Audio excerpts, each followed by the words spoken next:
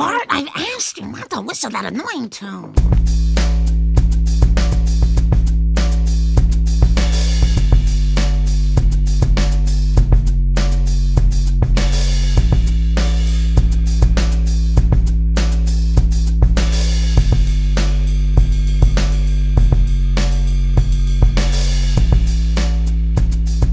Yo, everybody, and welcome back once again after way too long of a break. You guys know how I do. To Simpsons is Greater Than, a Simpsons podcast all about the cultural impact of everybody's favorite nuclear family. And of course, by now, you know I'm talking about The Simpsons. And if you don't know, why are you listening to this podcast? As always, I'm your host, Warren, better known to some of you as Bart of Darkness. You might know me from my Simpsons collection over on Instagram or Twitter. Be honest, it's great, isn't it? Go ahead and say it's great if you want to. But if not, when you're done with this episode, or right now, as I often say, you can go check me out, check out the collection, say hello. I would love to have you. But as you know from the title of this episode, it is not just a normal episode. This is not an interview. It is another deep dive on an episode of The Simpsons. And that episode is Homer Badman. And you also know from the title that I am once again joined by my man, Brandon Withrow. How's it going, Brandon? Hey, man. Going good. Always good to be here talking about The Simpsons. That's what I'm saying. What have you been up to, man? It's been a while since we've done, we did the Mr. Burns two-part episode a little while back. What have you been up to since then? What's been going on? Oh, man. A lot of, enjoying summer, enjoying the hot, muggy weather, housework and all that stuff, Unfortunately, I've been, my 3D printer is currently down. Ooh. So all those projects are on a hold. It's got a clog, something so small, but it's such a pain to fix. So I've been putting that off and been, just doing other stuff, man. I can dig that. I mean, for those who don't know, let's say you're jumping into the show right now. Brandon is also the person who created that viral sensation of the Little Simpsons TV. Tell me, Brandon, how often do you still get emails about that? I actually got one just 2 days ago. Yeah. Most of the time it's people emailing asking to buy one. But occasionally I get some really sweet emails of people, because I also made a build guide on how to make your own if you can find the parts. Right. Thanks to the global supply chain shortage, the parts are very hard to find now. But every now and then I get a nice email from somebody that built one and tell me their story about building, like a guy that built one with his daughter, I think I mentioned before, which is really sweet. I just got an email from a guy in Ohio that is a photography professor that just wanted to say, hey, I like what you do. And that's always a nice message to get. I love that. How often do you get messages where they're like, look, motherfucker, give me a television now? Yeah, pretty often, Yeah, like I get some that are just like people like, I got one, the guy was like, I will buy one, money is no object. Wow. It's just like, I want to be like in a room with them and like slide a number on a piece of paper across to them and just be like, that's my number. I'm going to be honest with you, Brandon. I would have a really hard time not just pushing that and being like, oh, really? Well, give me $10,000. Yeah. Yeah. Like what's, one of my good friends has a saying that in negotiations, always be ready to leave. And if you're always ready to just walk away, then you always have the upper hand. I'm not a negotiator at all. I fold like a limp noodle under negotiation. My wife, on the other hand, she like turns into like a superhero when it comes. She like Don Draper thrives for negotiation. She goes full Shark Tank. I'm telling you, man. Man. Between me and Lindsay, I will manage you. We'll get that big payday. Yeah, I think it's time. One day, man. One day. One day. So like I said, today, this is, we're doing another deep dive episode. And this is not, it's not just random. This was voted on by the listeners. I did another poll. These were favorite episodes or a top 3 picked by Cole Bennett way back in episode 8. You might know Cole Bennett as the person who started he worked on a song and a video and some of the stuff that's in the new Minions movie. And it's apparently causing a trend that is getting people kicked out of movie theaters for dressing up in, spiffy attire and sort of going off for the song. So that is a funny little connection. I've been seeing a lot of things about that online. Have you seen that at all, Brandon? No, I haven't seen this at all. Yeah. Google it. It's worth checking out. But he picked these way back in his episode. And so that's sort of the trend. I'm taking favorites picked by previous guests, doing a little poll, seeing what you guys want me to talk about. And I'm happy to say that a lot of you said, well, I want Homer Badman, but I would love for you to talk about these other two as well. So maybe we'll do a few more of these, before the next poll. We'll see how it goes. But let's talk about the elephant in the room. The elephant in the room is that I haven't done an episode in a month. And I told everyone a while back, I've said this in so many episodes, so feel free to fast forward through this if you're sick of hearing it. But I did say that I was going to be slowing down a little bit because of some other stuff. And that is still the case. I'm just very busy. It seemed like there for a while, every week something would come up. There were scheduling problems or just, or whatever. And that would sort of slow me down or get me behind on the podcast. But as I always remind all of you, go to Bart of Darkness. I stay pretty up on content. I did a few lives where I opened a sealed case of toys. So I'm still doing content, but I am sorry that the podcast slows down. But I also, part of it is I went on a little vacation. I went water rafting, Brandon. Have you ever been water rafting? No, I've never been water rafting. Are you scared of water rafting? No, not at all. It sounds like a lot of fun. Not at all. Okay, so I was terrified, just to be honest with everyone. My friends had to convince me to do it. We were able to go to North Georgia on a little trip with some friends, and I truly did not want to do it. Really? I'm not a strong swimmer. I'm kind of scared of water just a little bit, and but they convinced me to do it. And even though walking down to the water was like, marching to my death, I literally just wanted to turn and run away. I did it, and not only did I enjoy it, but I want to do it again. So, hey, that's always nice. It's always nice. I picked up a new, I don't know if I'd call it a hobby, but I'll call it an interest. I did really enjoy it. I felt a little extreme, so I enjoyed that. So any water rafting enthusiasts that listen to this, make some recommendations for places I should go that are not too scary. Oh, you're going to start getting all the gear? Yeah, who knows how far I'll go. I don't want anything too crazy, but I did really enjoy it. And it's always fun to go outside of your comfort zone. Brandon, you got to go too. Come on. There's a pretty good place in Kentucky and West Virginia. One of them just became a national park in West Virginia. New River Gorge is one of the newest national parks. I grew up near there. And it's a big place for whitewater rafting. They also have this bridge that goes over the gorge, and once a year they have this thing called Bridge Day where people jump off the bridge. They bungee jump off the bridge. I'm definitely not doing that. I will tell you my biggest fear outside of just drowning has got to be skydiving. That is like something I would seriously never do. You'd have to give me so much money. I just don't think there's any amount that could make me do it. It terrifies me. Water rafting was one thing. Jumping off, bungee jumping, skydiving, not sure I'll get there, but we'll see. One step at a time. That reminds me of a funny story at work one time. I was over at getting some coffee, and I had Sola, one of my friends there. I was like, "Hey, how are you doing?" And she turned around and she basically yelled "Hello!" her energy was turned to 11. And it was like Monday morning. I'm barely alive. And I was like, "Oh, hey, you really got the pep today." And she was like, "Yeah, I went skydiving 2 days ago and I still have adrenaline." She was just full on adrenaline high from skydiving 2 days prior. I'm just not sure I could do it. I just don't think I could do it. But that's, so as you can all tell, I've been busy, projects, water rafting. I've also, I want to plug this. I've been producing another podcast for my buddy who owns a record store.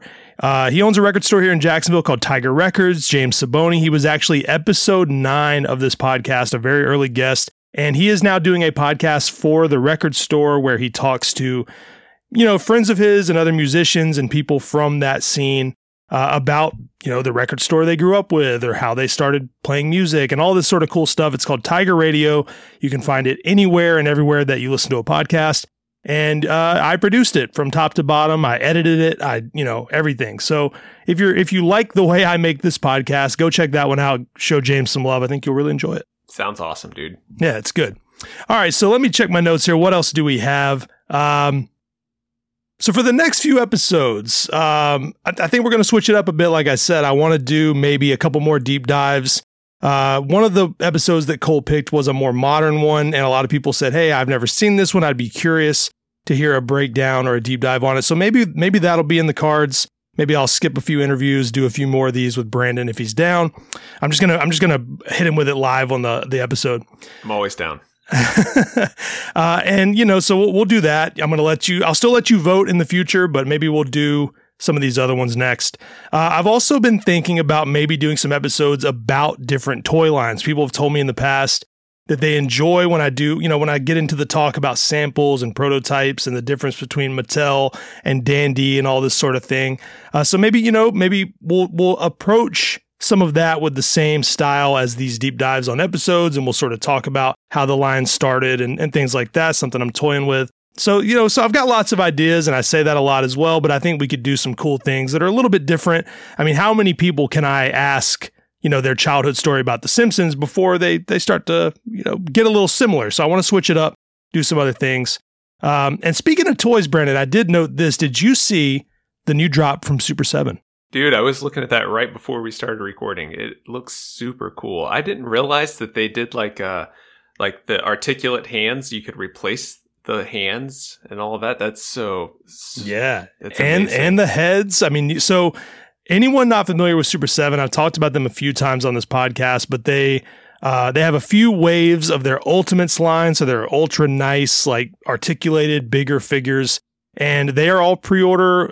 Most of you that ordered some realize that you still don't have the early waves, and they've already released a third wave for pre-order. But these are going to be great. I am fully confident these are going to be some of the best toys ever. In this drop, they did Kang and Kodos, Ralph, and Mr. Burns. And just if you look at Mr. Burns alone, he comes with an alternate head where his eyes are closed and he's smiling and he can hug Bobo. I mean, these are great figures. They look so cool. You're going to be able to pose them and do whatever you want with them. So Super 7, go check them out. You will not be disappointed. If it's the first time you're hearing of it, I'm shocked. But everyone go to Super 7, look at all the stuff they've done. They also did a whole line of McBain figures, which are already out, which are so great. So check that out. And, in terms of interviews, I do want to hear from all of you. I mean, I've done 60 episodes, most of which were interviews. And I'm always looking for new people to talk to, people that have a cool history with the show or just a cool connection to the show. Anyone that you think has a unique perspective or, does cool stuff and will be cool to talk to, email or DM me those suggestions. I'm always looking to make new connects, new ideas for guests. So please do that. Brandon, anything you want to add before we jump in? No, let's do it. Let's get into it. Let's get into it. So we're going to talk about Homer Badman, Season 6, Episode 9. And this is the synopsis. We like to read a synopsis on here. Homer and Marge hire Ashley Grant, a feminist graduate student, to babysit Bart, Lisa, and Maggie while they attend a candy convention. Homer outfits Marge with an oversized trench coat, hoping to smuggle out as much candy as possible, including a rare, gummy Venus de Milo. Later that night, Homer drives the babysitter home. When she exits the car, he sees the gummy Venus stuck to the seat of her pants and grabs it. Mistaking this for a sexual advance, she runs off screaming as Homer eats the candy. The following day, the entire town is angry with Homer, and he is on a mission to clear his name. What are your thoughts on this episode, Brandon? Obviously a classic, and also so timely in its time, and unfortunately still actually maybe even more timely today than when it was written all those years ago. But we'll get into that as the episode progresses. I also really love it's kind of that classic golden era of Simpsons, even though I don't necessarily believe in the quote unquote golden era of the Simpsons. But, right. It's that classic thing where the episode starts in one place and ends up somewhere else, which as a kid, I always loved and always kind of thought about, because I was always, I've always been interested in story and storytelling. So I've always kind of been picking these things apart. But it was kind of refreshing to listen to the commentary for this and to hear Greg Daniels talk about how they actually were experimenting with a new storytelling style back then, where used to stories would lead up to a set piece, which if you're not familiar with these sorts of terms, like a set piece is sort of a big central element that everything kind of leads to, very common in action movies and stuff like that. But right. They were experimenting with this thing where they would put the set piece at the beginning, and then they would be forced to be really creative after that and come up with a different kind of story and a different kind of thread as opposed to leading to the thing. So here they did that with the candy convention being the opening set piece, and then it just goes who knows where. And I love episodes that do this, that just start in one place, and before you know it, you're like, it makes sense how we got here. I just never thought that this is where we would be when we started this episode. I feel the same way, and I think this episode is a great example of like, you know, things the show would do after this. I mean, like you're saying, this is like a new sort of style for them. And I think even current day, you see them use this model a lot. I mean, Greg definitely had a huge influence on that. And I will say, too, this is an episode that I don't often think of as a favorite, but every time I watch it, it just blows me away. It's so funny. I love Marge in the huge trench coat. I mean, there's just so many memorable things from this episode that for some reason I just don't think of as a favorite, but I love it so much. Yeah. And it's kind of a Marge episode. I never really, until we started watching it and everything, I didn't realize how much of a Marge episode it is, because it seems such a Homer episode. It's in the name, but Marge plays a pretty big role in the episode, and you get some classic Marge moments. and Brandon mentioned Greg Daniels, so I mean, for anyone that doesn't know who that is, I'm shocked by that. But he wrote this episode, and he's known for adapting The Office for American television. I mean, a little show I'm sure some of you have heard of. He also co-created Parks and Rec and King of the Hill. So I mean, quite a list of credits for Greg. Even outside of The Office, which I think will ultimately be the thing he's most known for. He's done so much incredible stuff and so much funny stuff. It's just remarkable. Yeah. I mean, the guy changed television, Truly. The documentary style comedy, he absolutely changed the course of television with The Office and all that. He's a genius. And people argue like that, well, he took that idea from another show, but I mean, let's be honest here. At least I feel this way. I think it is much better than its original counterpart. Absolutely. So I think he really pushed it to a new level. And this episode was directed by Jeffrey Lynch, who we talked about back in part 1 of Who Shot Mr. Burns. He worked on that one, so we don't have too much more to say about Jeffrey. But this episode looks great. There's a lot of great shots. A wonderful director from the show as well. I mean, with this episode in particular, just another thing I picked up from the commentary is that, it was Greg originally conceived this episode as being sort of a dialogue about what feminism is. And it was going to be sort of Homer's idea of what feminism is coming up against Lisa's idea, which I think would have been a really interesting episode. I agree. But it sort of morphed into this commentary on the media. And, they kind of blended it together, which is really great. I think it adds a lot of texture to the story and also a lot of the themes. And there is some, some feminism in there and that sort of stuff, which is really, really good. Which is pretty interesting. I also like that another thing I picked up in the commentary was that apparently Greg Daniels had this idea for a candy convention, and it was going to be a whole episode centered around a candy convention. And he realized that didn't work, so he kind of took these ideas and melded them together. And it's always great when you kind of pick these ideas up that are in the cutting room floor, and then you push them together and make something as great as this. It's awesome. It's great. And something that, you and I talked about a bit is season 6 is insane, man. I mean, it is. It was my favorite season for a long time. I have since moved on to season 7, but that's a whole other discussion. But season 6, if you had to give a season of the show to someone who had never seen it, I don't think you could ever go wrong with giving them season 6. I think it is such a great introduction to the show. And just, it's insane how it does not miss. I mean, you can say that for this era of the show. It's a point I always make, but it truly does not miss. Yeah, I mean, three of the episodes that we've done reviews of were from season 6. The only one that wasn't was Who Shot Mr. Burns Part 2. And which technically kind of is too. Continuation. And then your namesake, Bard of Darkness, is the first episode, which I didn't realize was the first episode of what a opening. What an opening, and also one that feels so different. The summer vibe, the pool, all of that kind of stands out. Okay, so the episode starts with the kids complaining about non-marshmallow pieces in cereal, followed by Homer telling them about the candy convention, how he got the tickets, and why he wants to take Marge instead of the kids, even though Bart and Lisa actually want to go. Oh, damn FDA. Why can't it all be marshmallow? Ew, Bart, don't put the non-marshmallow pieces back in the box. They go in the trash. Ooh, you like sweets, kids? I know a place that's sweeter than sweetness itself. In this sweet place, earthly donuts are sour as poison. You'd spit them out, you would. I'm talking about the Candy Industry Trade Show! How did you get tickets? They hid them in every millionth Krusty Clump bar and Krusty Clump bar with almonds.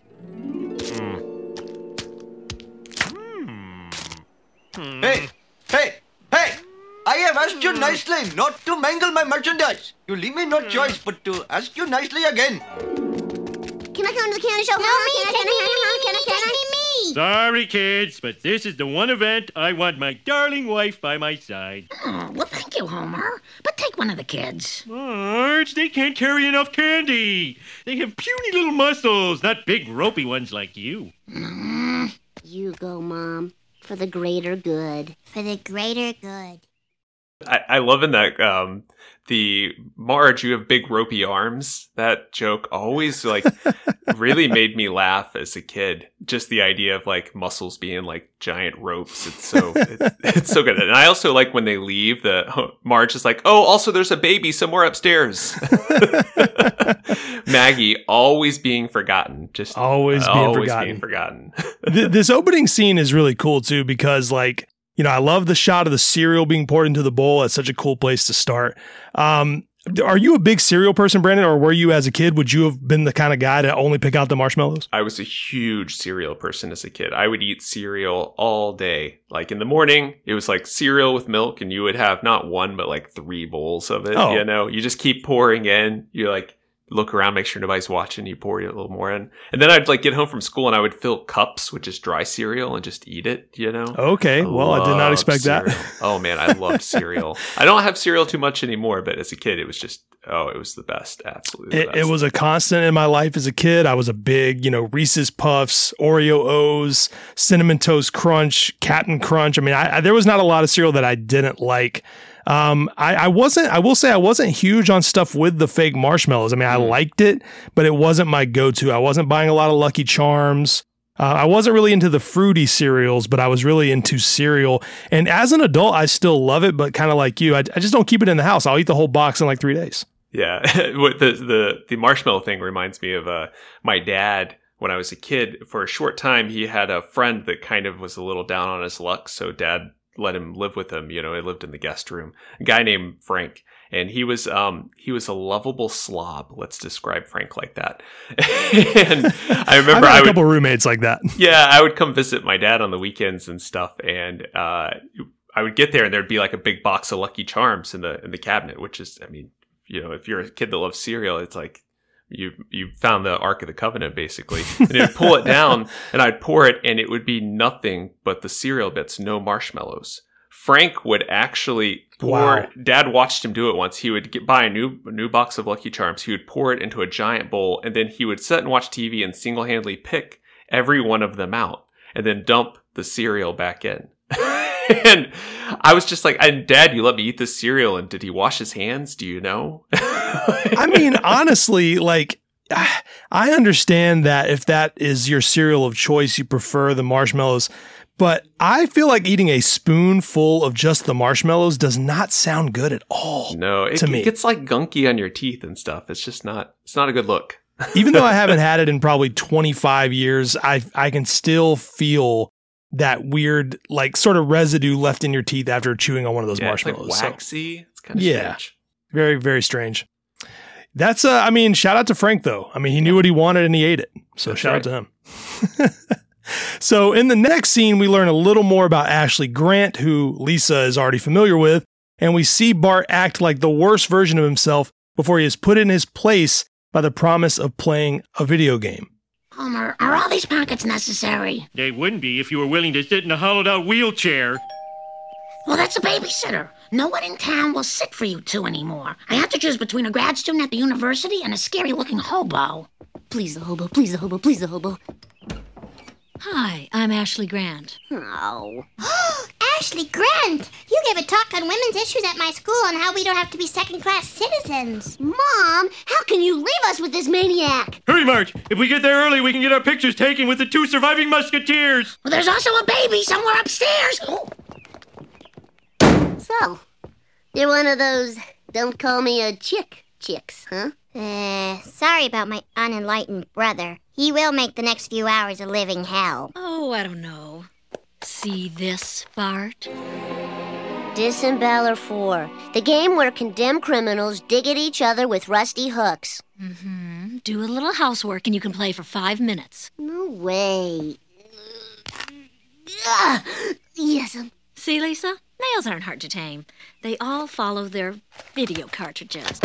Ow. Now, I don't know about you, Brandon. This isn't as accurate for me now, although I do still enjoy a video game. But when I was a kid, there was nothing that was going to get me to do chores or be on my best behavior, like the promise of a new video game. Did that happen to you? Oh, yeah, absolutely. I was a Super Nintendo kid for sure. And I noted here, this scene always makes me think, because the game is Disemballer 4, which is very much like a Mortal Kombat type game.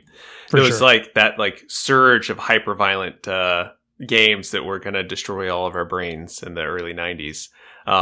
But it was really interesting that it made me think about how there was a Super Nintendo version of Mortal Kombat and a Genesis version of Mortal Kombat. And the difference between the two was the Genesis one had blood. When you punched people, it was red blood came out. And the Super Nintendo version, they recolored it to like green and black because Nintendo has very strict sort of PG guidelines on what can be in their games and not. And I remember as a kid, it was always about finding the Genesis version of the game. It's so funny how like that was, it's sort of like anything that was censored at that time. It's like, I mean, they know they're beating up the person. I would argue that the blood is not the worst part of seeing a guy like, disemboweled. They still allowed the fatalities. You could still decapitate a guy, but just, as long as there's no red when you decapitate the guy, it's cool. Yeah, that's such a misguided point. I mean, I guess in some sense of that I could understand, but it doesn't make a lot of sense to me. I was a big Mortal Kombat kid. I also enjoyed Street Fighter, but again, Street Fighter didn't, it wasn't as brutal or gruesome, so I didn't enjoy it as much, although it was very fun to play. But if my mom was like, hey, this weekend we can get a new game, but I need you to clean your room, do the dishes, I mean, it was a no-brainer. It was getting done. Absolutely. Yeah. I remember, especially like video game cartridges, they were like $50, Oh, you had to I remember saving, or just going to the video store and renting 3 of them and just but you only had 3 days to play them. You know, you had to take them back. Yeah, so good. I rented a lot of video games. I played a lot of games. But as far as this scene goes, I really like that we're seeing this setup of Bart.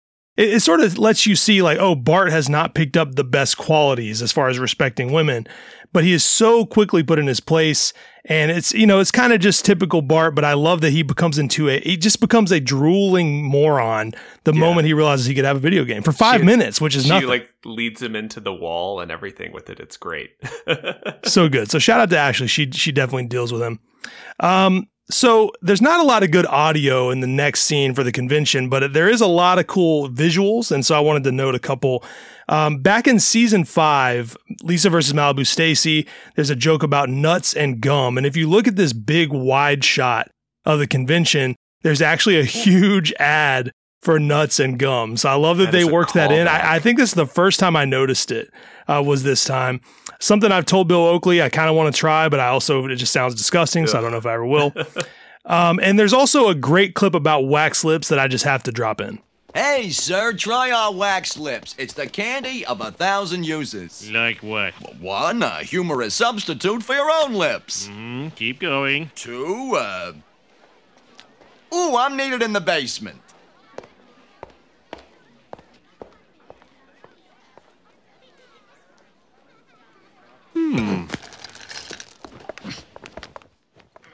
I love that Homer still fills his pants with the lips, even though he sees no point in them and doesn't like them. I mean, that's kind of a callback to Halloween. You go to a door and you knock on the door, and then they open up the door and in the bowl it's wax lips, and you're like, I'll take it anyway because it's Halloween. But I never understood the point of them. I mean, the taste is burned into my brain. I didn't really understand as a child that I wasn't supposed to try to eat it. It's like eating a candle. I don't understand why these were such a popular thing. It was sort of it didn't. I actually have some right here. Okay, well, Brandon brought some to the recording. I okay. did. Well, it just worked out because for my birthday a few months ago, my wife made a piñata and she put wax lips inside of it, and I haven't had them or seen them since I was a kid. I couldn't believe they still make them. but it's like it doesn't have any instructions on it. You just see like the guy with the lips on his face. So as a kid, you're like, is this candy? Is it not? And it inevitably every kid is like, well, I'm going to try to chew it, you know? Yeah. And I mean, you can, it just doesn't really taste like anything. It literally is like eating. I'm smelling it right now. It smells like the bubble gum that used to be in card packs. Yeah. Yeah. Yeah. I mean, I assume, and this is something I should have looked up, I assume that you can eat it and that it's fine, but it definitely doesn't taste like much. And you would think that it would make way more sense to just make them candy. Yeah. Like just make them like anything else that's like a gummy lips or something. Absolutely. It is, it's refined wax, according to the ingredients. It is wax with sugar and then, of course, artificial stuff. Okay, so I guess you can eat it. So it didn't kill me, obviously, but it is a very weird taste. I don't know if those are going to taste like the ones I ate as a kid or tried to eat, but it's a very strange. It smells like what I remember as a kid. I remember putting them in my mouth and then trying to eat them in my mouth. I think my mom might have stopped me, but I'd already swallowed some of it. That's just like, she's like, no, don't eat those. That's still like, inside you. That's still inside you. It probably is. Where do you stand on most candy, Brendan? Are you much of a candy guy? I was a kid, I was super into like anything sweet and sour. So like Warheads, oh man, you can't be a kid of the 90s and not love Warheads. And then Skittles, like the sour Skittles, I could just like, I would eat them until I had like a chemical burn on my tongue. I just loved them. Yeah, I don't know if I've told this story on the podcast before. I don't think I have because I can't think of when Warheads would have come up. But as a kid, one of the meanest things I ever did is I gave my grandmother a Warhead and told her it was apple candy. And she looked very upset, and I thought it would be funny, and I ended up just feeling terrible. So that is a story that I told my friends like, decades ago, and they still bring up. So yeah, I was a little Bart Simpson myself, Yeah. Okay, so then we hear Homer get excited about all kinds of gummies, including gummy jawbreakers, which is one of my favorite jokes. Always makes me laugh. All before he sees the gummy Venus de Milo and decides that he has to have her. Ooh, gummy bears, gummy calves heads, gummy jawbreakers. What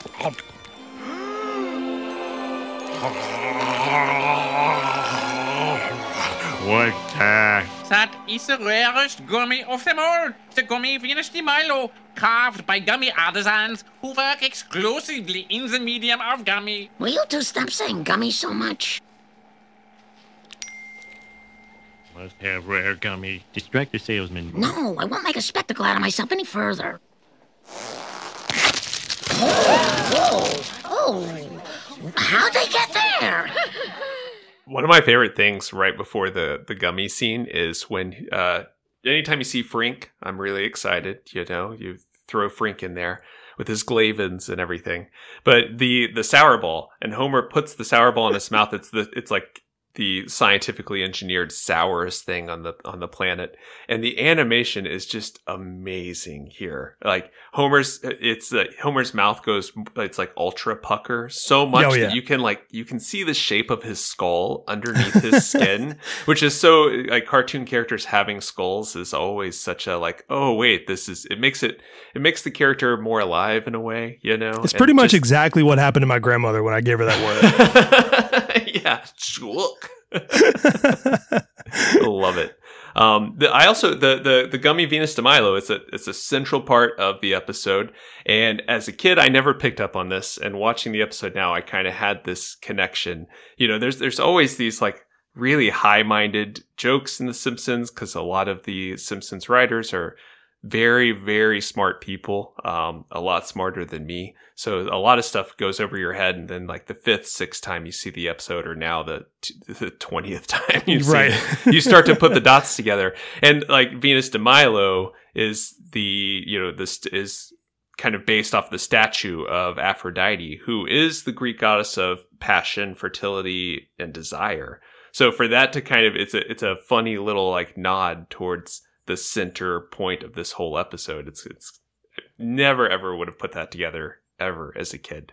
I love it. And I love that Homer, in his brain, she winks at him. He just has to have this. Oh, that this animation is so good. It's turning, and like doing 2D animation that is 3D like that and as smooth as that is so difficult, and they just nail it. And the little wink is just like, and they even put the little like ding sound in there. It's so good. Yeah, I it never gets talked about, but I wonder what flavor Venus de Milo was. I mean, you would assume like an apple candy or apple. something. Yeah, but maybe not. Who knows what her flavor is? Maybe it's something special that we can't understand. But Homer had to have it. I wish he would have talked a little more about it. So then we have this whole scene of Homer, he's escaping from the convention. They catch him stealing her. He tries to be slick and he just punches out the glass, takes the Venus. And so he's being chased out. He creates a bomb with soda and Pop Rocks, and he's able to escape. And the writers said of this scene, I thought this was funny. Him stealing and escaping was basically just based on every Bruce Willis movie ever. Like, it's just sort of this mindless action scene with a great big explosion, which, I mean, you can totally see that when you watch it. Oh, yeah, absolutely. And it makes a lot more sense hearing that, why the sort of the gummy guy had this weird German accent, because Right. it's kind of a callback to Die Hard and all of that. I always thought that his accent was really weird and funny, Right. I have to imagine that sort of thing. I also like the Pop Rocks and soda. You might remember the urban legend that if you would eat Pop Rocks and drink soda, you would explode. Absolutely. Which me and a bunch of friends tried once when I was a kid, and it just made us feel a little queasy. Now, will it actually explode if you combine them? I'm not sure about that. Will it sort of like foam up like that? No, I don't know. We kind of put it in our mouth and then poured soda on top. It might have to do with like how much you put in there. There's that Mentos and Diet Coke thing that was popular like 20 years ago. Which definitely works. I definitely did that. Yeah. Launched a 2 liter, like 100 yards. It's kind of insane how well that works. That's something that I never did. I was always too afraid of, wasting soda. Is it only Diet Coke that works with?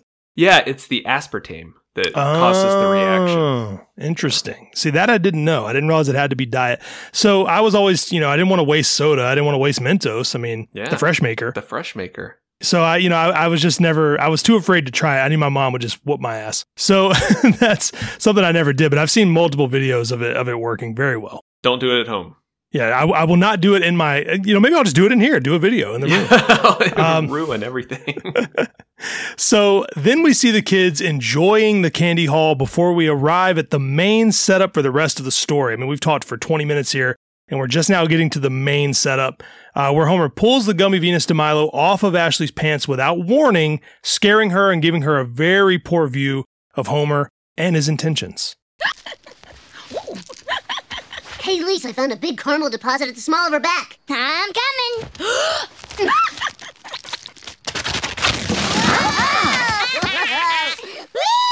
Wait a minute. Where's my gummy de Milo? Okay, don't panic. She can't have gotten far. She has no arms. I'm sure it'll turn up. Take the babysitter home now. She's been sitting in the car for 20 minutes. Relax, Marge. There's plenty for her to do in there. See? She's having the time of her life. Oh, a graduate student, huh? How come you guys can go to the moon, but you can't make my shoes smell good? I'm sorry. Nobody's blaming you. Hey, could you take the wheel for a second? I have to scratch myself in 2 places at once. Just drop me off here.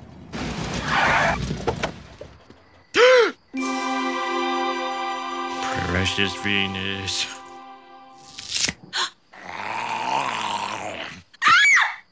Thank you! Now, this is classic dumbass Homer here, because he doesn't think before he speaks. He comes off like a total oaf, but in reality, he really just wanted that candy. I mean, even if he sounds bad and he says things that sound bad, he wasn't intentionally doing anything. He just wanted the candy. But if any normal person could think before they do something like that. I love the can you hold the wheel while I need to scratch myself in 2 places at once. That line is so funny. That's like classic Homer. He's just an animal, and he's just, I got 2 itches. Yeah. Of course you you don't actually see it, but in your mind, I always imagine one of those two places was his crotch. Yeah, it's got to be. It's got to be. I mean, he's been walking around a convention all day. Hot, sweaty. He escaped. He had a narrow escape. So he's been working hard. I imagine he's a little itchy. I also love that after all the effort to like get the Venus de Milo, he like blew up the place. He stole it. He lost it. Then he finds it. And he just unceremoniously throws the whole thing in his mouth and eats it and swallows it. Yeah, after all that, he doesn't even savor it. He's just, that was good, and then moves on. That was good. On with his life. Right. But, also from Ashley's perspective, I mean, I think, she's totally justified being angry, and it's the worst possible chain of events to make Homer look in the wrong. I mean, it looks like he is doing something very unwanted and nobody wants that. So I understand why she freaks out. Absolutely. This actually got me thinking a lot about empathy. And it reminded me of the conversation you and I first had the first time I was on the podcast. You asked me, why are Simpsons fans often so creative?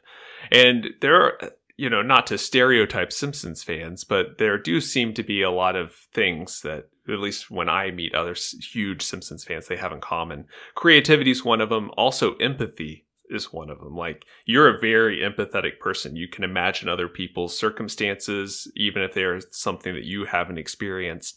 And it seems to be kind of a through line through most Simpsons fans. And I think that it's because, well, I don't know if it's because it's kind of a chicken and egg thing, but this sort of story is asking you to imagine both people's experience. Neither are necessarily in the wrong. Right.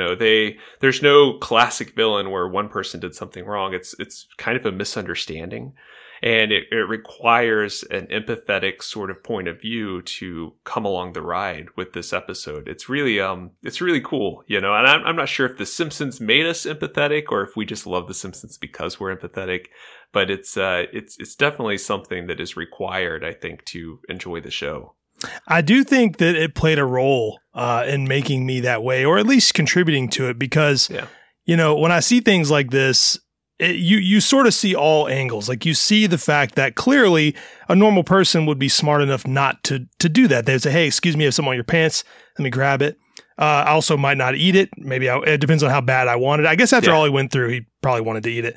But a normal person would, be a little careful with the things they say around someone like that. They also, wouldn't just grab it without saying something. But also the fact that Homer is known for being so stupid and often being insensitive and being a little selfish, it's really easy for people to believe that he did it because he sort of has this reputation as just being sort of a mindless dumbass. So I do think that sort of challenge to your empathy is a great thing about the show. It's a great thing about this episode. And I do think Simpsons fans, because of the kind of stories and the delicate balance of it, they do sort of have that experience more often. Yeah, absolutely. One other thing I just want to throw in really quick that I kind of want to plug. There's a movie called The Hunt. And it's not the one, there was several movies called The Hunt. This one came out in 2012, and it has Mads Mikkelsen in it. It's a Dutch film with subtitles and everything, but don't let that turn you off. It is an incredible movie. One of my favorite movies from the last 20 years. And Mads Mikkelsen is amazing in it. And this storyline reminds me very much of The Hunt, because I won't give too much away, but it is sort of a wrongfully accused sort of story where you kind of see how these sorts of stories can kind of get into a fever pitch, and then suddenly reality doesn't really matter anymore because people are so taken with the stories they've created in their head and the story, the gossip that they've told each other. An amazing movie. I highly suggest. Anybody likes good movies, check it out. Yeah. If you like good movies, if you don't have bad taste, that sounds really good. Yeah. I'm definitely going to put that on the list. Don't let me forget. I won't. So next, we see the family realize what Homer is being accused of before he attempts to explain it to the crowd while accidentally exposing himself, followed by him explaining it to the kids. 2, 4, 6, 8. Homer's crime was very great. Great meaning large or immense. We use it in the pejorative sense. Marge, I swear I didn't touch her. You know how bashful I am. I can't even say the word titmouse without giggling like a schoolgirl. At any rate, I believe you, and I think you should go outside and straighten this out. Some of their chants are very catchy and memorable. You grabbed me in the car! Oh, that. No, I was just grabbing a gummy Venus de Milo that got stuck to your pants. Yeah, right. That's the oldest excuse in the book. Come on, I'm a decent guy.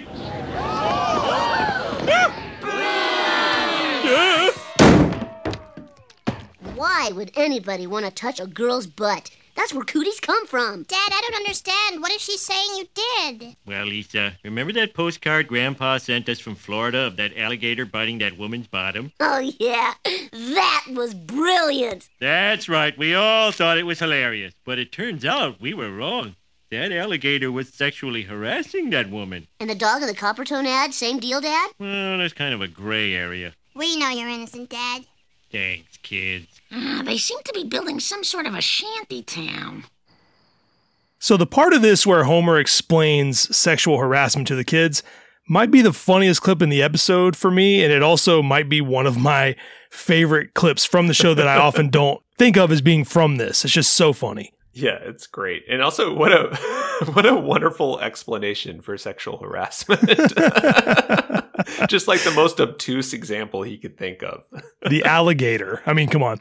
That's right. We all thought it was hilarious, but, it's just so good. I also like I can't even say the word titmouse without giggling like a schoolgirl. And then his little, his giggle is just like he backs up his own claim immediately. I also love Homer's fuzzy bear slippers. I want a pair of those. I want a pair of those so bad. Cozy. I've often said that I want a robe, like the orange and green robe that he has, and a pair of those slippers. Not because I want to be like Homer. I just think that's a hell of a combination. It looks very cozy. That's living large. Yeah. And maybe his robe isn't orange in this one, but we see him in past episodes rocking that orange and green sort of robe, I think. He obviously has an array of robes, but I want to point out too, it is so funny that he accidentally exposes himself because it's right as he tries to say, come on, I'm a decent guy. He's being sincere. He's like, look, I would never do that on purpose. I'm not that kind of person, blah, blah, blah. And then immediately a gust of wind, just full butcher shop. Everybody sees everything. And even though it's clearly a mistake, it just makes him look so bad so quickly. It's great. Yeah, I also noted you get to see a lot of Homer's butt in this episode. I mean, there's like this, and then later on the scene in the bathroom, you get to see his just full on butt. He exposes himself a couple of times. Yeah, you can't be too mad about that. So we fast forward a little bit, and Homer is begging Marge to make it all better. I mean, this is something we see with Homer a lot. He's like, Marge, I need you to say something. I need you to make me feel better. She says there isn't much she can do, and as Homer is begging God to help him, he's talking about, I'm on my own, I'm all alone. He gets a call to be on Rock Bottom, which is a parody of the show Hard Copy, which aired between 1989 and 1999. Do you remember this show at all, Brandon?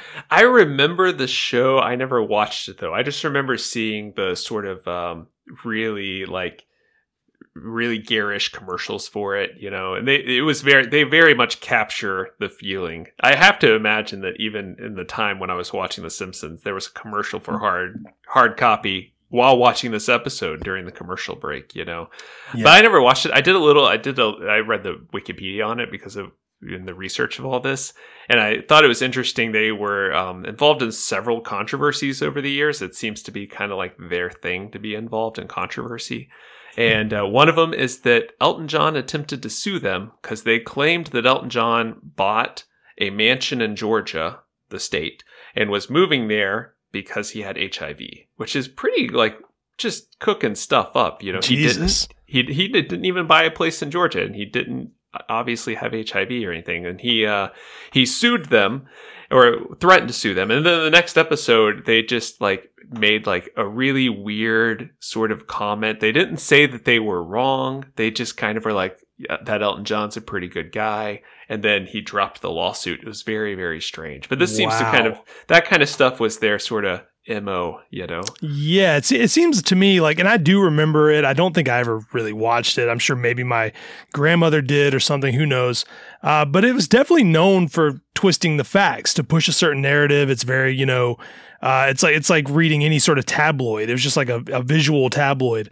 And I know from reading about this episode and just knowing a little about David Merkin as a person, he really hated this sort of thing. Like this was something that really bugged him. He often made jokes about it. And I'll talk a little more about that after this rock bottom clip, but I want to play this. This is where they take Homer's explanation that he calmly gives and they edit it to completely change what he actually told them. Somebody had to take the babysitter home. Then I noticed she was sitting on the gummy Venus, so I grabbed it off her. Oh, just thinking about that sweet, sweet candy. Oh, I just wish I had another one right now. But the most important thing is... That was really great, Mr. Simpson. We got everything we need. Okay. Say, can you introduce me to the Sasquatch? I like his style. Here comes the bouncing ball of justice. Tonight on Rock Bottom, we go undercover at a sex farm for sex hookers. I keep telling you, I just broke Thorgum here. Uh-huh. And where are the hookers? Round back. Oops.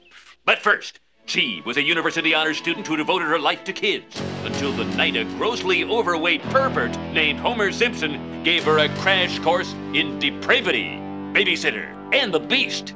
Aw, crap. Somebody had to take the babysitter home. Then I noticed she was sitting on her sweet can. I grabbed her sweet can. Oh, just thinking about her can. I just wish I had her sweet can. So, Mr. Simpson, you admit you grabbed her can. What do you have to say in your defense?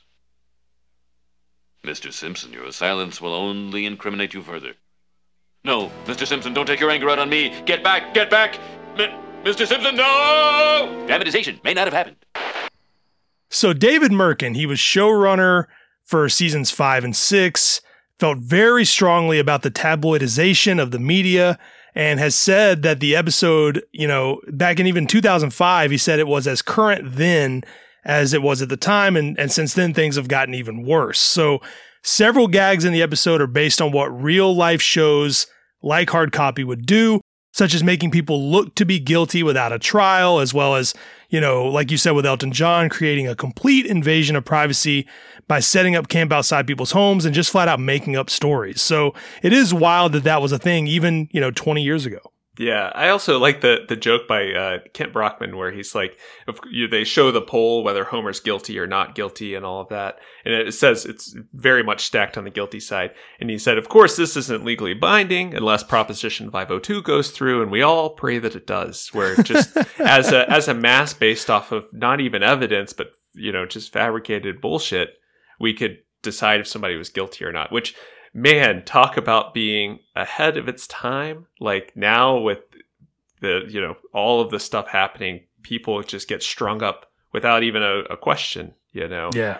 It's also interesting to think about the way they re-edited Homer, now like with deep fakes and DALL-E and all of this like AI generated reality.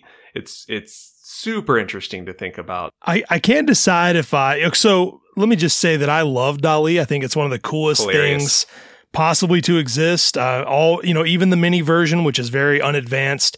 But if you start seeing some of these images from the actual, the real deal, full scale DALL-E 2, it is remarkable. It is what this thing can make. It's terrifying in a way, but it's also remarkable. I mean, I've seen there's whole threads of Homer Simpson ones that look way too good. The fact that a program can generate this sort of quality just based on a trained library, I mean, it's going to change everything. It's going to change design. Clearly, none of it is perfect. You wonder if it will ever get truly perfect. Yeah. But even if it saves you 80% of your time, like that is a remarkable invention. It's pretty amazing. And I'm sure tabloid people are salivating on it. If you think about like the paper tabloids, there was always like Bat Kid and like the UFOs, Sasquatch and stuff like that. You could just type, Sasquatch trail cam into DALL-E Mini, and there you go. You got your cover photo. I'll tell everyone a little hack. If you want to make a funny DALL-E, go to the DALL-E Mini. Anything trail cam or like security footage will look very good. Like that's going to be the most accurate ones. That it's funny too, because the more we use it, the more we train it. So as these memes rise, you know, the more people, somebody's like, oh, the trail cam thing's funny. And then everyone's trying the trail cam thing. It gets better at making the trail cam things, which is really, really interesting to watch it sort of learn. It's basically, we're teaching it how to be a meme generator. Yeah. Soon we don't have to type the prompt. It'll just be funny stuff comes out. And of course, that is literally like all things. Like this is just classic, you know, American culture. We take something that has actual implications to be helpful and we just make memes with it. But I mean, I'm no different. I did Darth Maul CCTV footage, you know, I did trail cam of Yoda playing basketball. I mean, you do all this weird stuff and it makes some really funny images. It does. There's some that, you know, you can do really offensive stuff with it if you want. But the fact that technology is getting that good that quickly, I can't say I'm too scared of it. I think people tend to be a little doomy about that because technology, you know, for all its faults, like we still need to advance technologically. It all depends on how we use it. So it is extremely fun to play with. Extremely fun to make. Maybe a dark joke you only share with the group chat. You know, I don't know. Yeah. But it's incredible. Yeah. Another nice tip for DALL-E is stormtroopers work really well. Yeah, they do. I did stormtroopers at a disco, and man, I like look at that photo once a day and just have a good laugh. It's just funny. A friend of mine did Minions Lawnmower, and I think that's probably one of the funniest ones I've seen. Also, anything with the xenomorph from Alien. A buddy of mine did xenomorph in a convertible. Just hands down one of the best ones I've seen. So that's funny because people just have to it's almost an exercise in writing and kind of behind the scenes that the impressive thing about the technology of it isn't necessarily the image generation, but the natural language processing side of it. It's like revolutionary. Once they introduce this sort of natural language processing into like search and Siri and well, it won't come to Siri, but you know, Google, it's some really crazy things are going to happen. You know, these digital assistants are going to get so much smarter and they'll be able to make xenomorphs driving convertibles for us. Yeah. I did Tony the Tiger in an episode of Seinfeld. Worked very well. I think part of the humor to me about DALL-E is the fact that then the things people type in is almost funny enough without the images. Yeah, because my brain's creating the image when you just said that, and it makes me laugh. So yeah. So everyone, you know what? I don't know how much I recommend it, but if you have some time to kill, go check out DALL-E. You can Google it, find the link. I'm not going to subject anyone to it by putting it in the description of this episode. Yeah. But apply for DALL-E 2, and there's a Twitter for both of these where you can look at really crazy ones people make. Definitely worth the scroll. Okay. Yeah. So before we move on, I'm just going to play Homer's rendition of Under the Sea just because I want to. Under the Sea.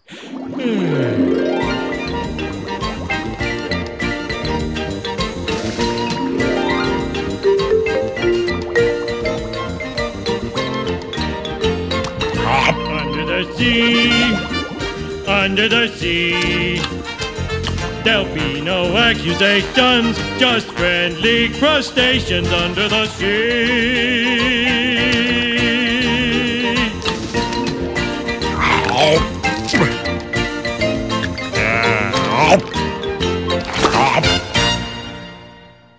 Homer, that's your solution to everything, to move under the sea. It's not gonna happen. Not with that attitude. Now, I didn't clip. I mean, first of all, this Under the Sea clip is just very funny. I mean, the family is playing instruments on under the sea creatures. Homer is just eating everything. Somehow everyone can breathe perfectly fine. It's a glimpse into Homer's dumb mind that I always enjoy. Yeah, kind of like the Land of Chocolate bit. Yeah, very comparable to that, definitely. Now, I didn't clip any of this, but apparently the Ben segment, Gentle Ben, was based on this is a direct quote. It was based on the writer's feeling that anyone could host a talk show because all they need is a microphone and an audience. How do you feel about talk shows, Brandon? Because I don't disagree. I remember growing up and like having a sick day or a snow day. And you're like, yeah, I have the whole day off of school. I'm going to watch TV all day. And you turn the TV on and it was like soap opera, talk show. And you were just like, this is so disappointing. I'm wasting my time not at school, because I want to binge watch The Simpsons or something like that. Also, I mean, we'd be remiss to not mention Jerry Springer, the king of this kind of talk show, who he was the mayor of Cincinnati, Ohio before, which is a pretty fun fact that I love to throw out there. I do love this clip, though, because I love that Ben, he's a bear. He's hungry, and they're just like, Ben, no! Like, I love that whole shot. I love the cacophony of the whole thing. Suddenly they're shooting. Like, they're at the ready. Like, this happens all the time. Just got the little standby image ready to go. Yeah, and that's another great sort of Simpsons classic gag is the standby image. You got the Gentle Ben one. There's the classic one. I don't know what episode it's from, but it's a Kent Brockman one, and it's like a TV operator, and he's drunk. Yeah. Always so good. So good. I think it's where he's talking about ants taking over the planet, I think. Oh, is that Deep Space Homer? I think it's from Deep Space Homer, if I'm not mistaken. I welcome our ant overlords. It's so good. So, yeah, I mean, that is like a great bit in itself. I love that theme in the show that it's always like they always have a cutaway ready to go. I like the "We'll be right back" one where the guys clearly had a couple behind the camera. That's also really funny. Yeah. Love it. So things continue to get worse for Homer as he becomes a prime topic of the media, including a made-for-TV movie. And now we return to Fox Night at the Movies, Homer-esque Portrait of an Ass Grabber, starring Dennis Franz. Ooh, portrait. Sounds classy. Doesn't it?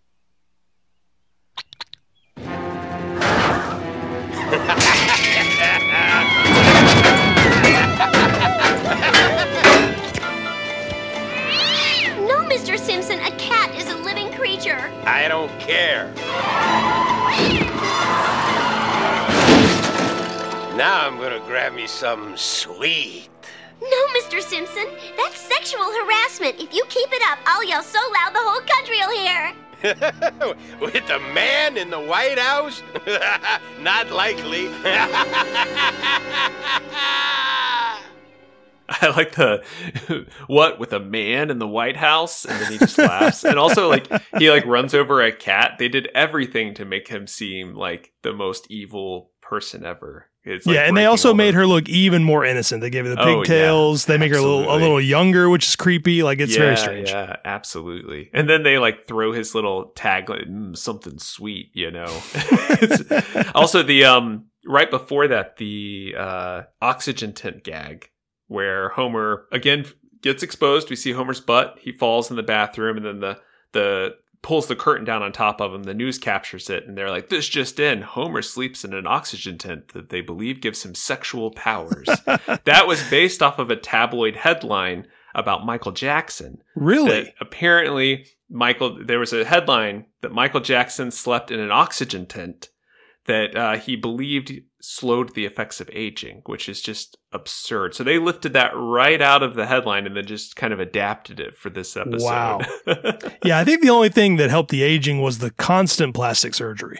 Yeah, absolutely. I don't believe it was an oxygen tank that did that.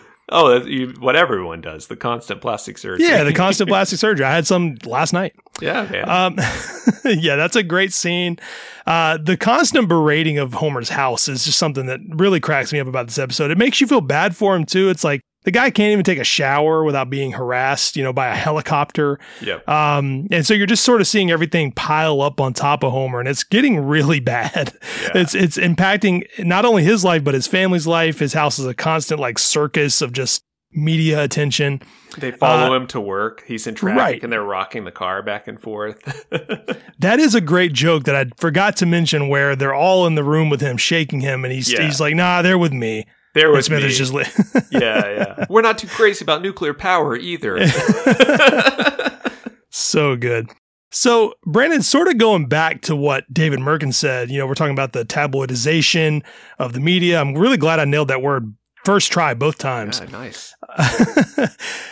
How current would you say, this media sequence feels? Like the way that they're approaching all of this? How current does it feel to you? Oh, super current. I would even think that it's more relevant today than it was in the time that it was written. Like, a lot of the internet and all that has kind of become a deformed hyper version of hard copy in some ways, there's political media, which is twisted and bent for political reasons. But let's just like push that to the side, not think about it for a moment because it's horrible.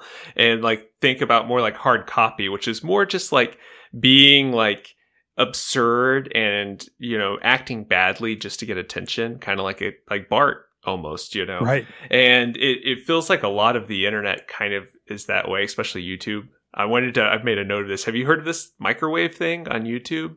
No. What is the microwave thing? So apparently, you know, there's all like YouTube is full of these like do-it-yourself videos and all that. And they're always like explaining something and making something really difficult seem really easy. You know, it's almost like, you know, Pinterest fails and that kind of stuff. Right. Where people are like, oh, it's super easy to, you know, do this. You just do these 3 things. And, you know, now you're a guitar god and like this sort of stuff. And they're like, people click on it and they watch it just to, you know, it started with the glue guns and all that. Well, now there's this whole like subsection of the do-it-yourself YouTube culture where people are doing microwave hacks.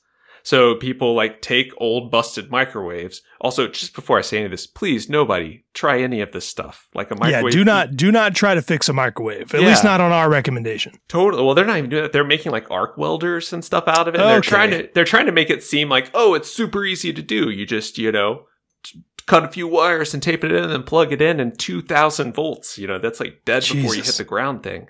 So this has been really like kind of super popular. There've been like, oh man, I think it's in the 60s of people that have died watching these videos and trying to make something out of a microwave. So this woman who had a pretty popular do-it-yourself channel, she made a video that was saying like begging people not to do it and explaining all the ways that it could just end your existence. And YouTube took her video down for being dangerous. They didn't take the other videos down, but they took her video down, and it was some sort of automated thing that like just flagged it because she said like a certain keyword, and it took it down. So like it's so funny. Like they put these things in place to stop bad things from happening, but the bad videos are getting so many clicks and likes that they keep them on. And then the algorithm is filtering out the people that are like, don't do this, you know? Right. It's because they want to run those ads, you know? Absolutely. And I don't think, you know, I'm sort of an optimistic person. I don't think that it's always cruel intentioned when companies do this, but a lot of times it is, and they know what they're doing.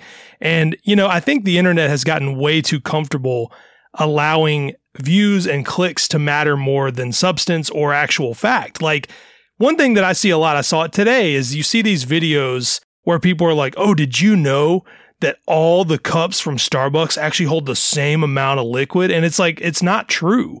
It's like, it's a fake thing. There's like videos of people doing it and they're like, whoa. And it's like, you know, you have liquid in those other 2 cups. Yeah. Absolutely. Like, why are you projecting this myth that you know is fake? And it's because, you know, people will click on it and they don't get taken down because the company knows it'll make people go to Starbucks and buy coffee so they can try it. So it's like, it's this weird cycle of just like, you know, sometimes if you look at your suggested or your popular page on Instagram or anything, you'll see the same thing posted by like 5 accounts, and it'll be some like meaningless video, some meaningless meme, or just like picture. And they'll have, you know, each account will have like 30,000 likes on it. That's crazy.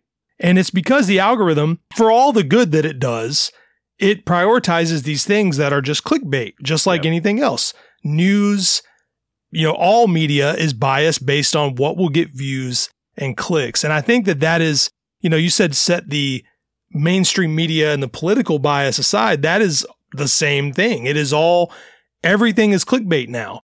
There's so little substance. I mean, even no matter how you feel about, you know, CNN or Fox News or whatever side that you're on. I mean, I wouldn't watch Fox News with a gun to my head. However, they do the same thing roughly. Although one is far more offensive to me in Fox. But they all are strengthening their core viewership. They're not actually looking to give information in the same way that they are, strengthen their brand, build a loyal fan base of bias that will only come to them for their news. And I think that serves no one, because it makes people like me dislike someone who makes them dislike someone who makes them dislike someone, when most of us, I often say, have a lot in common. Most of us would agree on a lot of things. and the people that are radical are more fringe. Yeah, I think at the core, all people are generally the same. There's, of course, exceptions that prove the rule and that sort of thing. But like most people just, like love the people around them and care about the life that they have. There's really hurt people that lash out because they're really hurt. But like at the core, like everyone's just trying to take care of the little circle that's around them. And then the problems happen is when you think that the rest of the world is threatening your little circle. And that's what this media feeds on and all of that. I think your point about it all being for clicks and likes like really brings it back to this hard copy thing, because it was just for ratings. It was just for viewership. It's just about, look at me. It makes me think of I thought of this a lot back in 2016, but the Simpsons episode, it's the Treehouse of Horror with the advertisements that come alive, and then the little jingle, just don't look, just don't look. Ba-da-da-da. It's very much that. Like sometimes you just have to just don't look, Yeah. Like, don't give it power. But that's the worst part, in all honesty, is that, they have a loyal base that believe everything they say, or they use it for their information. Then you have other groups of people that use social media for that information. And it becomes really hard to have like a valuable and viable source for information that is just true. Yeah. Because everything is, we see it in the way headlines are worded. Like they will go out of their way to say something in a way that is misleading so that you have to read the article to understand the title. Oh, yeah. And just all of that, it divides people, and it keeps people from actually, knowing the truth. That's why people believe such ridiculous claims about like stolen elections or, microwaves. Or microwaves. It's just all of these things are perpetuated because we allow things to be so divisive, or we don't allow it. But at this point, what can we do? Yeah. And I agree with you. I don't think that, it's really easy to blame big tech, just like it's really easy to blame big media. But we are culpable in that. Like we are participating in it just as much as they are. And like, especially with the algorithm, people love the boogeyman of the algorithm, but it's also like a lot of it is just, we're programming human nature into a thing, and it is just amplifying some of the worst traits of human nature. Right. Which is, I think it takes a lot of thought and care to do these things in an empathetic way. And often, I've worked at a big tech company. Often it's, we got to get this done and we got to move on to the next thing because we are struggling to stay alive, or we just want to make more money. And you don't have time to be empathetic and to have these thoughtful conversations. It reminds me of my favorite Jurassic Park line of all time is Jeff Goldblum saying we are too preoccupied with whether or not we could to stop and think if we should. Right. And I think that sums up the last 30 years of human existence and technology altogether. But I'm glad we got DALL-E out of it. Yeah. And you're absolutely right. And the thing I will say, and I do agree with you, but people complain about the algorithm. Like you said, they boogeyman the algorithm. However, I also can complain about it and be like, oh, sometimes my things don't get seen. Yeah. As if I don't look at the things I complain about seeing. I'm like, man, I wish they would stop showing me so many, recipe videos or blah, blah, blah. But then I catch myself looking at it. I mean, the algorithm can only do what it can do. Oh, so, I hate when I'll be like scrolling Twitter and then I'll click on a post, and right after I click on it, I see that it's promoted, and I'm like, no, they tricked me. I clicked on an ad. I thought it was a genuine thing. And before I know it, I'm in like some website that has like 3,000 pop-ups. And I burn my phone and I walk away and I buy a new phone moments later and get right back on the internet. Right. Well, and I'll tell one more little thing before we get back to the episode. But this is all relevant, I believe. Because the only difference between what happens in this episode and what happens now is we would have already moved on from this story if it were modern day. News moves much faster than it did in 94. So that's the only real difference. But like a friend of mine, in terms of the algorithm, he was complaining about. He's like, I don't know if you guys see these, but my Instagram constantly shows me these videos of these people playing drums with like paint on them, or just like these bad drum videos. What? And he complained about it for days, and I was like, well, Jason, are you looking at the videos? Are you watching them? And he's like, yeah, because they're so bad. And I was like, well, that's why you keep seeing. So I do think we have to be reminded that, like, yeah, it's annoying if we see stuff we don't want to see, but if we engage with it, we're going to keep seeing it. That is what the algorithm does. We teach the internet how to treat us. Right. By interacting with it. For better, for worse or for worse. Yeah, or... I'll say for worse or for worse. Okay, so Let's get back to we'll get back to it. Things continue to get worse for Homer as his friends sell him out right as he thinks they're coming to support him, and his family has a hard time believing him over the TV they love so much. I don't have a friend in the world. Oh, really? Come on, let us through ya, vultures. Oh, Marge, it's a miracle. How can you judge this man without talking to the people who know him best? We got the real dirt on Homer Simpson, and the bidding starts at 10 G's. I did 10 G's. 10.5 G's. Come on, boys. Oh, I need a hug.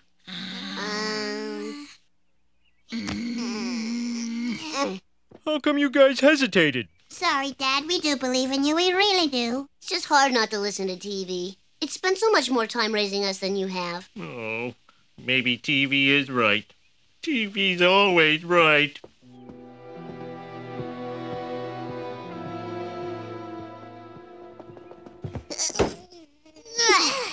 Are you hugging the TV? No.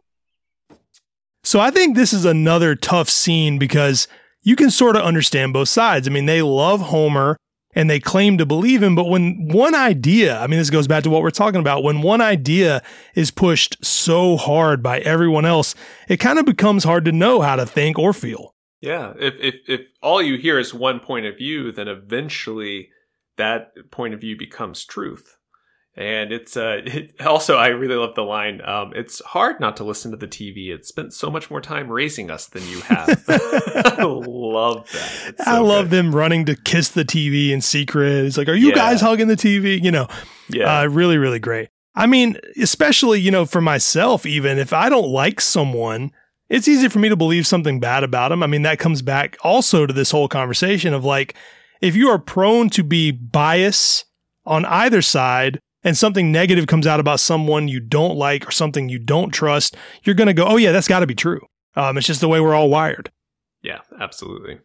So next, the family comes to Homer. We sort of see him at his lowest. He's laying in bed, watching TV. He can't find anything that isn't about him. He's just trying to get his mind off of it.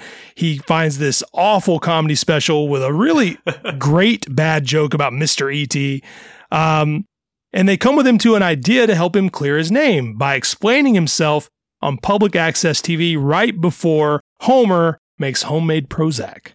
Now it's time for the Innocence Report with Homer Simpson. Hello, I am Homer Simpson, or as some of you wags have dubbed me, Father Goose.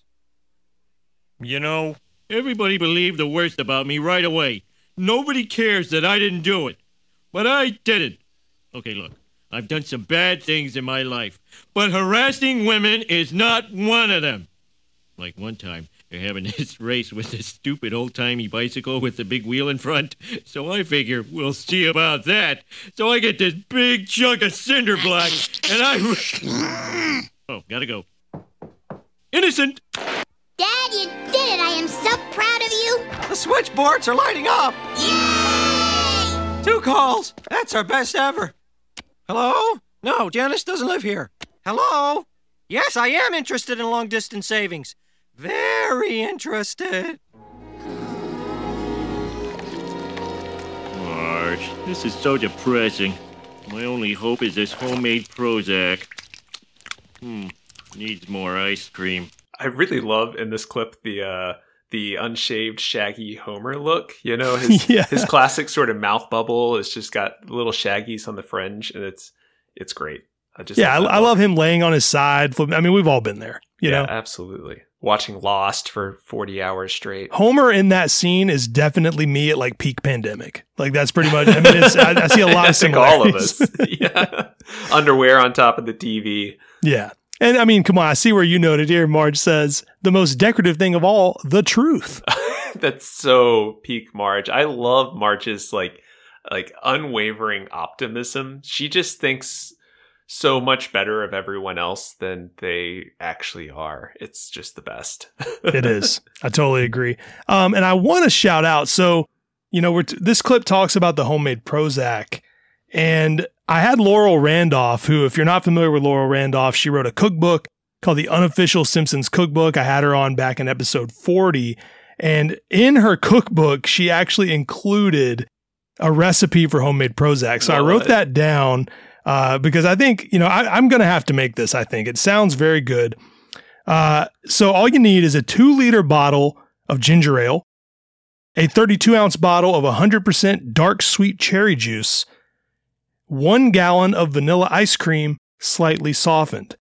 And her instructions are: add ginger ale and cherry juice to a large punch bowl, gently stir in scoops of vanilla ice cream until desired taste is reached. Serve to depressed guests. That sounds amazing. It's like a float smoothie slushy thing. It sounds really good. And I always try to plug this cookbook. You can find it at most stores that sell books. You can get it at Barnes & Noble. You can get it at FYE even. I've seen it I've seen it out and about several times. But she found a way to make all of these ridiculous recipes sound delicious, and I'm sure they all taste good. She said that was a big thing for them. So if anyone makes the homemade Prozac, or if you buy that cookbook, let me know. Sounds really good.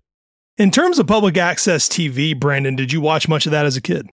Yeah, absolutely. I mean, I was a huge Bob Ross fan. I know that's PBS, but it's kind of the, kissing cousin to the whole thing. I loved watching some Bob Ross. There was also a few like kids shows on public access that were kind of like Captain Kangaroo, and I had, there was a couple of kids in my school. There was one in Kentucky, and there was a couple of kids in my school that got on one once, and it was like they were the most popular kids in school because they were on my wife Lindsay was also on a Soul Train type public access TV show in San Francisco once, where it used to run every week. It was called Dance Party, and it was canceled during the pandemic. It had been going for like decades, and they had a sort of casting call every week. You just show up, and they would pick the people like that were kind of the most outrageously dressed, the most funky dressed and stuff like that. They'd let them in, and they would just play funk music for an hour, and the cameraman kind of like weaves through the room while people are dancing and stuff like that. So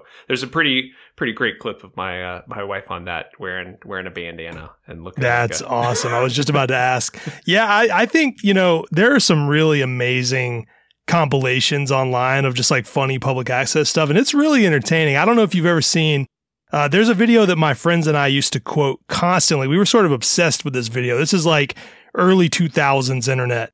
But have you ever seen a video of a guy named John Dacre singing a version of Amore? And then he also does I think he does a religious song. I'm already forgetting which other, like a hymn. I'm forgetting what other song he does. But when he does Amore, he just completely forgets the words. And his demeanor is so strange that you would swear it was like a bit from SNL or something. Like, it's so bizarre. I'm going to recommend you look this up, and anyone listening, but it has to be one of the funniest early videos I ever saw on the internet. I'm going to have to check that out. There's also a little screen grab freeze frame moment when they go to the public access thing. There's a sign outside, and it says "Home of the Bizarre Rant." Public access TV, which I really thought was pretty funny. There's also one other line in that scene that I really love. They're like decorating up the public access, and Marge brings her ferns and the truth, the most decorative thing of all. And then Grandpa Simpson's hanging a flag in the background, and Marge says, "Hey, there's only 49 stars on that flag." And then Grandpa says, "I'll be deep in the cold ground before I recognize Missouri." Missouri. Which I live in Missouri, and I agree with Grandpa Simpson. I'll be deep in the cold ground before I recognize this state. I love that. This is something I always note about this scene. And I mean, obviously, Homer's been through a lot. Maybe people are just getting tired of the story, but his actual speech is pretty bad. Like, I'm actually shocked that this is the thing that clears his name. Like, they have to be like, stop. So it is funny to me that this is the thing that somehow, so it's actually not. The actual thing that clears him is Willie, but the fact that they thought this speech would actually do much is pretty funny to me still. He actually kind of ends up doing a bizarre rant about old-timey bicycles, which is just, maybe there's something about the building. It just pulls people into a weird headspace. I don't know. Right. So good. All right. So as we near the end of the episode, Willie comes to Homer. This is the moment where he finds a way to clear his name. Willie comes to Homer and tells him he secretly likes to film people and that he has footage he believes will prove his innocence. Homer, I love amateur video, and your show is the most amateur video I ever saw. My hobby is secretly videotaping couples in cars. I didn't come forward because in this country it makes you look like a pervert, but every single Scottish person does it. Oh, baby. Oh, yeah. Oh, baby. Oh, no, that's Mayor Quimby. Ah, here we go. Precious Venus. Thank you. Dad, this clears you completely. You know, the courts might not work anymore, but as long as everybody is videotaping everyone else, justice will be done. Okay, so this is something I know we both noted, and Marge talking about filming each other all the time so justice will be served. Coming back to this whole conversation, it's way too ahead of its time. It's honestly disturbing how relevant to current times this clip is. Oh, absolutely. Like, think about the time in which this line was written. Like, very few people had a camera on them. You know, a camera was a giant bulky thing, especially a video camera was a giant bulky thing. Went up on your shoulder, you know, like Marty McFly in Back to the Future. And then to watch the thing back, you had to like take that and then go plug it into a TV and watch it back. And, you know, I don't think that anybody anticipated that there would be a time where literally every person has multiple cameras on them at all time that are capable of recording video, playing it back immediately and all of that. And to have written this joke, like, again, Simpsons did it, you know, they saw the future in a way, which is pretty crazy how far ahead of its time it is. Absolutely. And who thought, I mean, who really thought that we would have, you know, 4K HD cameras in our pocket? You know, I mean, that is just something you see this growing trend of people doing like music videos on their iPhone, indistinguishable from a camera in a lot of ways. Like most people wouldn't even notice if you didn't point it out.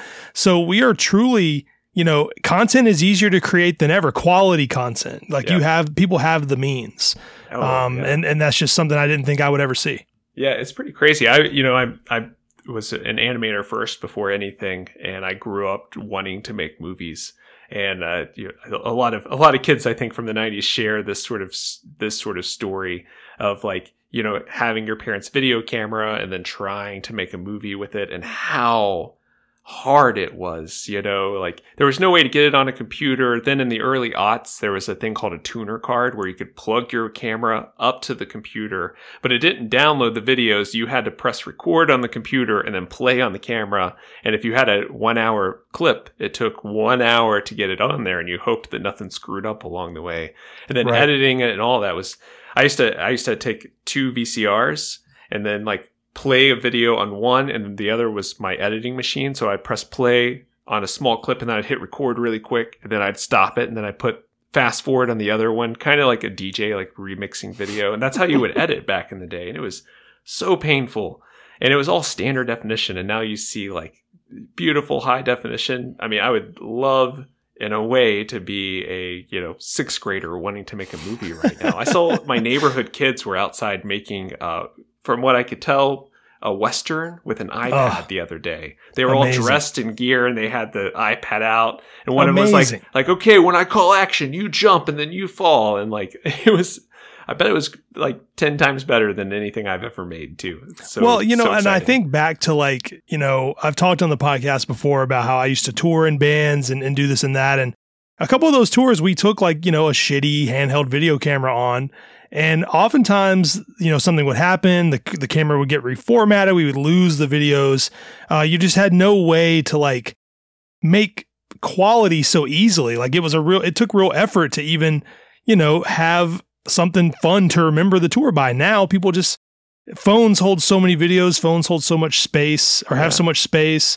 you could film a whole tour on your phone. So it's just crazy seeing the access that we have now. Yeah, and how quickly you can go from filming it to it being published. You know, I mean, you can do it simultaneously, whereas before it was a couple of day process from the moment you filmed to publishing. It's pretty remarkable, and that for this line to have sort of, you know, seen all of this coming is pretty amazing. Yeah, I mean, you know, no one send me any messages about how Matt Groening's a time traveler. I'm not going to open those, but they really, you know, we're talking about really smart people here who saw like trends and where stuff was going. And that's why so many of these jokes really, really hit, like, you know, they land 10 years in the future almost every time. Yeah, absolutely. I also, this really quickly reminds me of one last thing on the commentary was Greg Daniels talking about, it was in the writer's room for this season that he first heard of a thing called the internet. He hadn't heard of it. And then some of the guys were talking about how there was, like, you know, this thing that professors at colleges use to talk to each other, and, you know, Usenet and all that, the alt dot, whatever. And they were talking about it because they were saying, like, there's people on there and they're talking about The Simpsons. So they would go and read about The Simpsons. And if you're familiar with Greg Daniels and, you know, listen to any of the deep dive episodes with him about The Office, one of the big driving things about The Office and the creation of The Office that was so different was that they were actively participating with the audience while it was being written. They were reading what people were saying on the internet about it. They weren't creating in a vacuum, and in a way that directed the show. So for him to sort of be right at the cusp of this with The Simpsons, and then to find himself redefining it 10 years later with The Office is pretty cool. Yeah, that is really, really cool. I mean, it you know, that's something I did not know. I feel like I've watched the commentary for this episode, and that detail did not jump out at me. That is really, really cool. What a weird thing. The commentary for this episode is really kind of strange. It's like 5 people talking over each other. Yeah, podcast before podcast, I always say. Yeah, absolutely. So good. So before we play this final clip, we see Rock Bottom apologize. So I wanted to hit this before I play the clip. We see them apologize and run off a list of corrections. And I actually went through Frinkiac, and it took a lot of, you know, skipping around, but I wrote them all down. I don't believe I missed any. And the funny thing is, Brandon did the same thing. Yep. We realized it after the fact. But so much wasted time. So much wasted time, but we got to read these. So here we go. People's Choice Award is America's greatest honor. Styrofoam is not made from kittens. The UFO was a paper plate. The nerds on the internet are not geeks. I love that one. The word cheese is not funny in and of itself. It kind of is. I don't know if I agree with that one fully. It kind of is. The older Flanders boy is Todd, not Rod. This actually helped me because I do always get those two confused. And now I know it's easy to get them confused. It's Todd, not Rod. Yeah, Todd, not Rod. Lyndon Johnson did not provide the voice of Yosemite Sam. That one kills me. So funny. If you are reading this, you have no life. I laughed at that one while I was painstakingly going frame by frame through this and writing it down, because they were like, somebody's going to do this, and they decided to insult us. They knew someone would do it. The other UFO was an upside-down salad spinner. Our universities are not hotbeds of anything. That one I thought was funny because there is this narrative that, like, the university is a training ground for whatever ideals you want to say that it's a training ground for. And I always thought that was a really modern sort of idea, but, like, the fact that they made this joke means that it's that sort of idea has been around for a long time. Been around for a long time. Mr. Dershowitz did not literally have 4 eyes. This is my favorite one, I think. Our viewers are not pathetic, sexless... I can't even say it. Our viewers are not pathetic, sexless food tubes. Food tubes. Audrey Hepburn never weighed 400 pounds. The Cheers gang is not a real gang. Saltwater does not chase the thirsties away, quote unquote. I like that. Another great one. Licking an electrical outlet will not turn you into a Mighty Morphin Power Ranger. Cats do not eventually turn into dogs. Thank thank the Lord for that. Yeah, no kidding. Bullets do not bounce off of fat guys. Recycling does not deplete the ozone. Everything is 10% fruit juice. The flesh-eating virus does not hide in ice cream. Janet Reno is evil. V8 juice is not 1/8 gasoline, and this is actually the only one that Bart says out loud. Or no, they actually say the next one as well. Ted Koppel is a robot. Oh, Ted Koppel is a robot. Women aren't from Venus and men aren't from Mars. Fleiss does floss. Quail is familiar with common bathroom procedures. That is obviously Vice President Dan Quayle they're referring to there. Bart is bad to the bone. I like that they snuck that in there. Godfrey Jones, which is the host of Rock Bottom, Godfrey Jones' wife is cheating on him. The Beatles have not reunited to enter kickboxing competitions. That's a weird one. The bug on your TV screen can see into your home. Everyone on TV is better than you. The people who are writing this have no life. I like those last two because it's the people. Everyone on TV is better than you, but the people writing TV have no life. Yeah, I mean the fact that these go by the screen and so they go by so quickly. It's a lot of them. It is. So good. So yeah, this is great. I love these. I love that they did that. It's a nice little button. I love that Bart and Homer. The fact that anyone could read them though, and I also love that we don't see the Homer one. I wish we would have, but that really cracks me up. So in this final clip, we see that Homer has learned nothing and he's already eager to turn on Willie, even though he helped him clear his name, followed by Homer making up with the TV. See? Homer, I thought you were an animal, but your daughter said you were a decent man. I guess she was right. You're both right. In our mad pursuit of a scoop, we members of the press sometimes make mistakes. Rock Bottom would like to make the following corrections.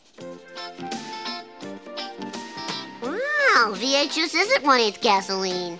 And Ted Koppel is a robot. There's you, Dad. Yay!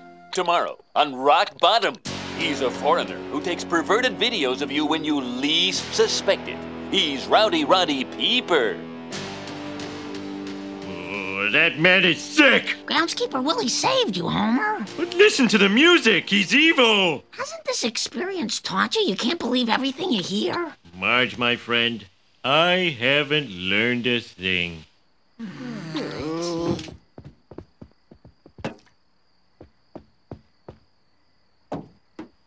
Let's never fight again. Oh.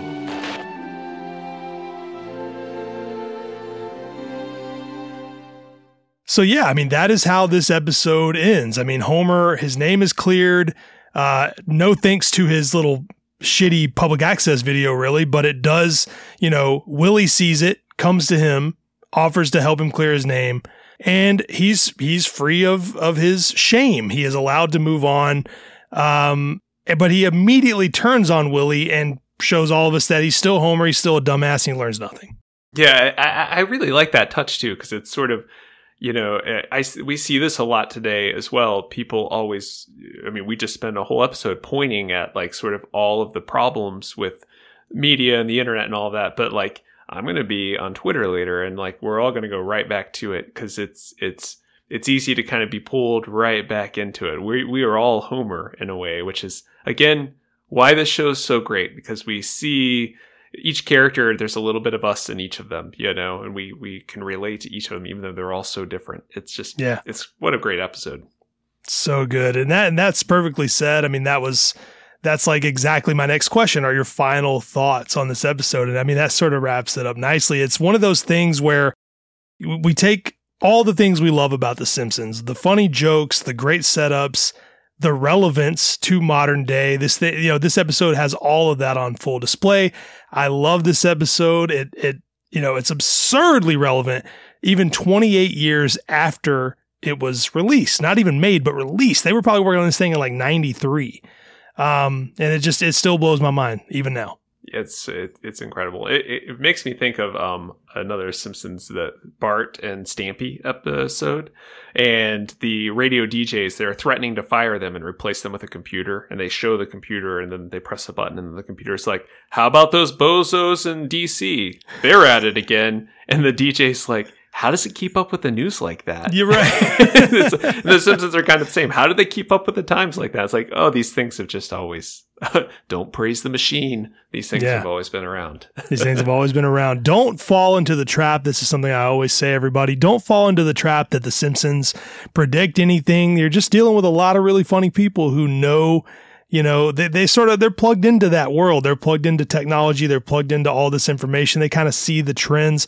That's just part of being so smart, I think. I mean, we're talking about one of the smartest, funniest writers' rooms in history. And of course, you throw enough darts, you hit a bullseye. That's the point I always make. Brandon, thanks so much for joining me, man. As always, I had such a good time. No, man. Thanks for having me. Always good talking with you. I can't wait to talk about another episode. Hell yeah. Everyone also, Brandon doesn't have social media, but if you love Brandon as much as I do, please tell me so that I can tell Brandon, and we'll make sure that happens. As for all of you, if you have any questions or comments, you can email me at simpsonsisgreat@gmail.com. If you like this podcast, consider, please, leaving me a review on Apple or anywhere that accepts reviews. You can follow the official Instagram account at @SimpsonsIsGreaterThan or on Twitter @SimpsonsIsGreat. If you're curious about me or my Simpsons collection, just search for Bart of Darkness on Instagram or Twitter or the internet, and I'm sure that you will find me, and I'll see you all soon.